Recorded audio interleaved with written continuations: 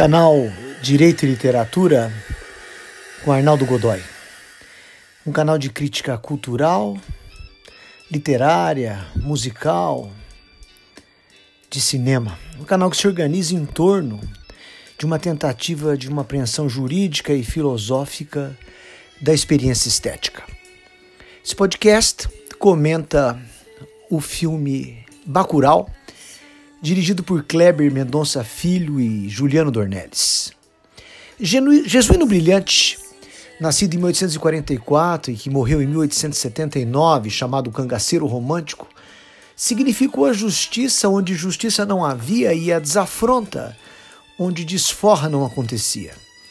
Protetor de camponeses esfomeados, de crianças maltratadas e de moças ultrajadas, Jesuíno intercalava assaltos e ataque a coronéis poderosos com intervenções espetaculares nas vidas de Belém do Brejo da Cruz. Conta-se que, a pedido de um pai humilhado, capturou um mocinho rico que havia engravidado uma moça simples, cujo pai não conseguiu a ajuda do padre, nem do coronel, nem do juiz, nem do promotor, a quem inicialmente a todos recorreu. Não queriam contrariar o homem rico do lugar. Acorrentado, descalço e domado, o galã foi levado por Jesuíno à igreja. O casamento se fez sobre a mira de suas armas. A população viu a justiça, na obra de Jesuíno. Justiça não havia em nenhum outro lugar. É esse, com algumas variações de pormenor, o enredo que se desdobra em Bacurau. O território imaginário poderia ser qualquer outro ponto do semiárido pernambucano, como Betânia, Cabrodó, Caeté ou Juruma. Bacurau é uma rua do ocidente pernambucano onde não há Estado, segurança ou água, pela ordem inversa de importância. Mas há celulares, um simpático DJ, uma médica que eventualmente se embriaga, Sônia Braga no papel de Domingas, um professor dedicado, Plínio, Wilson Rabelo, um violeiro cordelista e muitas outras personagens que decolam tanta gente sofrida. Bacurau é o Brasil. Ao retornar para o enterro da avó, matriarca com fumos de curandeira e conselheira, Teresa, representada por Bárbara Lacoin, reencontra suas origens e a pequena cidade ameaçada por uma horda de psicopatas. Americanos, o líder deles é um alemão, bem armados com drones, monitores de comunicação e toda a extravagância de quem vai guerrear o inimigo letal. Matam por prazer.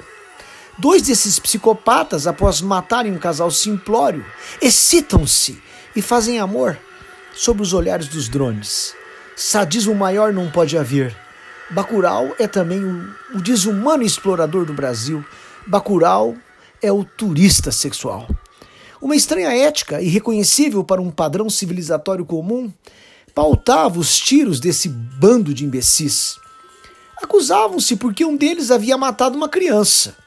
O líder do bando, seguramente um alemão educado por alguém que passou pela juventude hitlerista, categoricamente afirmava que não matava mulheres. Brincavam com a vida alheia, de gente simples e indefesa, como quem tecla joguinhos eletrônicos. A vida não vale nada. A diversão não tem limites, porque o limite da vida é justamente a falta de limites. Bacurau é ainda o desdém do poderoso para com a significação da pessoa comum. A morte da anciã uniu os bacurauenses. A cena do enterro é antológica, como antológico é o violeiro que dedilha os acordes fúnebres, fazendo eco ao carro de som e à música, também fúnebre, cantada pelos que choravam a perda da velha. Domingas foi quem mais sofreu. Em uma das cenas, observando uma velha fotografia, e com cuidado pode-se reconhecer Sônia Braga dos tempos de Gabriela, Domingas revela a perda de uma pessoa querida. Bacurau é um pouco também a lembrança de que a vida é feita de amizades. Feliz, muito feliz de quem as tem. As personagens de Bacurau são retalhos de um Brasil antigo e ao mesmo tempo contemporâneo, rural e ao mesmo tempo urbano. Um casal de brasileiros com inglês fluente auxiliava o bando assassino. Entreguismo total. Reverência fatal para com o estrangeiro explorador. No momento em que o brasileiro, Antônio Saboia, é assassinado pelo bando, pega-se seu documento que revela que era um assessor servidor de tribunal. Metáfora ou metonímia? Em Bacurau há uma mistura de vários gêneros de cinema. É Tarantino, Kill Bill, com a profusão de sangue e de poças de sangue. É John Wayne, o último pistoleiro, com tiros e com o pano de fundo dos cactos que lembram o Velho Oeste. É Harrison Ford, o caçador de androides, com a distopia futurista de uma vida sem sentimento. É Glauber Rocha, Deus e o Diabo na Terra do Sol, pelos recortes do sol e da lua, da seca e da solidão. É Mel Gibson, Mad Max, pelos tipos neofuturistas e andrógenos, a exemplo de Lunga, protagonizada por Silvério Pereira, e de sua androginia devastadora. É José Mujica Marins, o Zé do Caixão, pela profusão simbólica de caixões. É Dias Gomes, o bem-amado, pela asquerosa presença de Tony Jr., representado por Tardelli de Lima, o político populista. Misto de serial killer coletivo com romance de tese antropológica, Bacurau tem de carros com placas do Mercosul a danças de capoeira perdidas em quilombos. Bacurau é o Brasil com todos os nossos contrastes. O enredo do cangaceiro romântico é protagonizado na intervenção de Lunga, bandido excluído da cidade. Como os seguidores do Beato Antônio Conselheiro, que nas primeiras investidas foram imbatíveis em Canudos, os bacuruenses se escondem, preparando uma arapuca estilo cavalo de Troia, que dá o fecho e a desforra. Com a destruição também impiedosa dos invasores, lava-se a alma nacional. Bacurau revela que ainda sobrou um Brasil que merece engajamento. A desforra é brutal. O modo como as cabeças foram empilhadas na entrada da igreja lembra-nos a foto do bando de Lampião, com as cabeças cortadas depois da emboscada da Gruta de Angicos, em julho de 1938. A cena é idêntica. Bacurau lembra-nos que nós não somos cordiais, que cortamos cabeças. Celulares filmavam o evento com a maior naturalidade.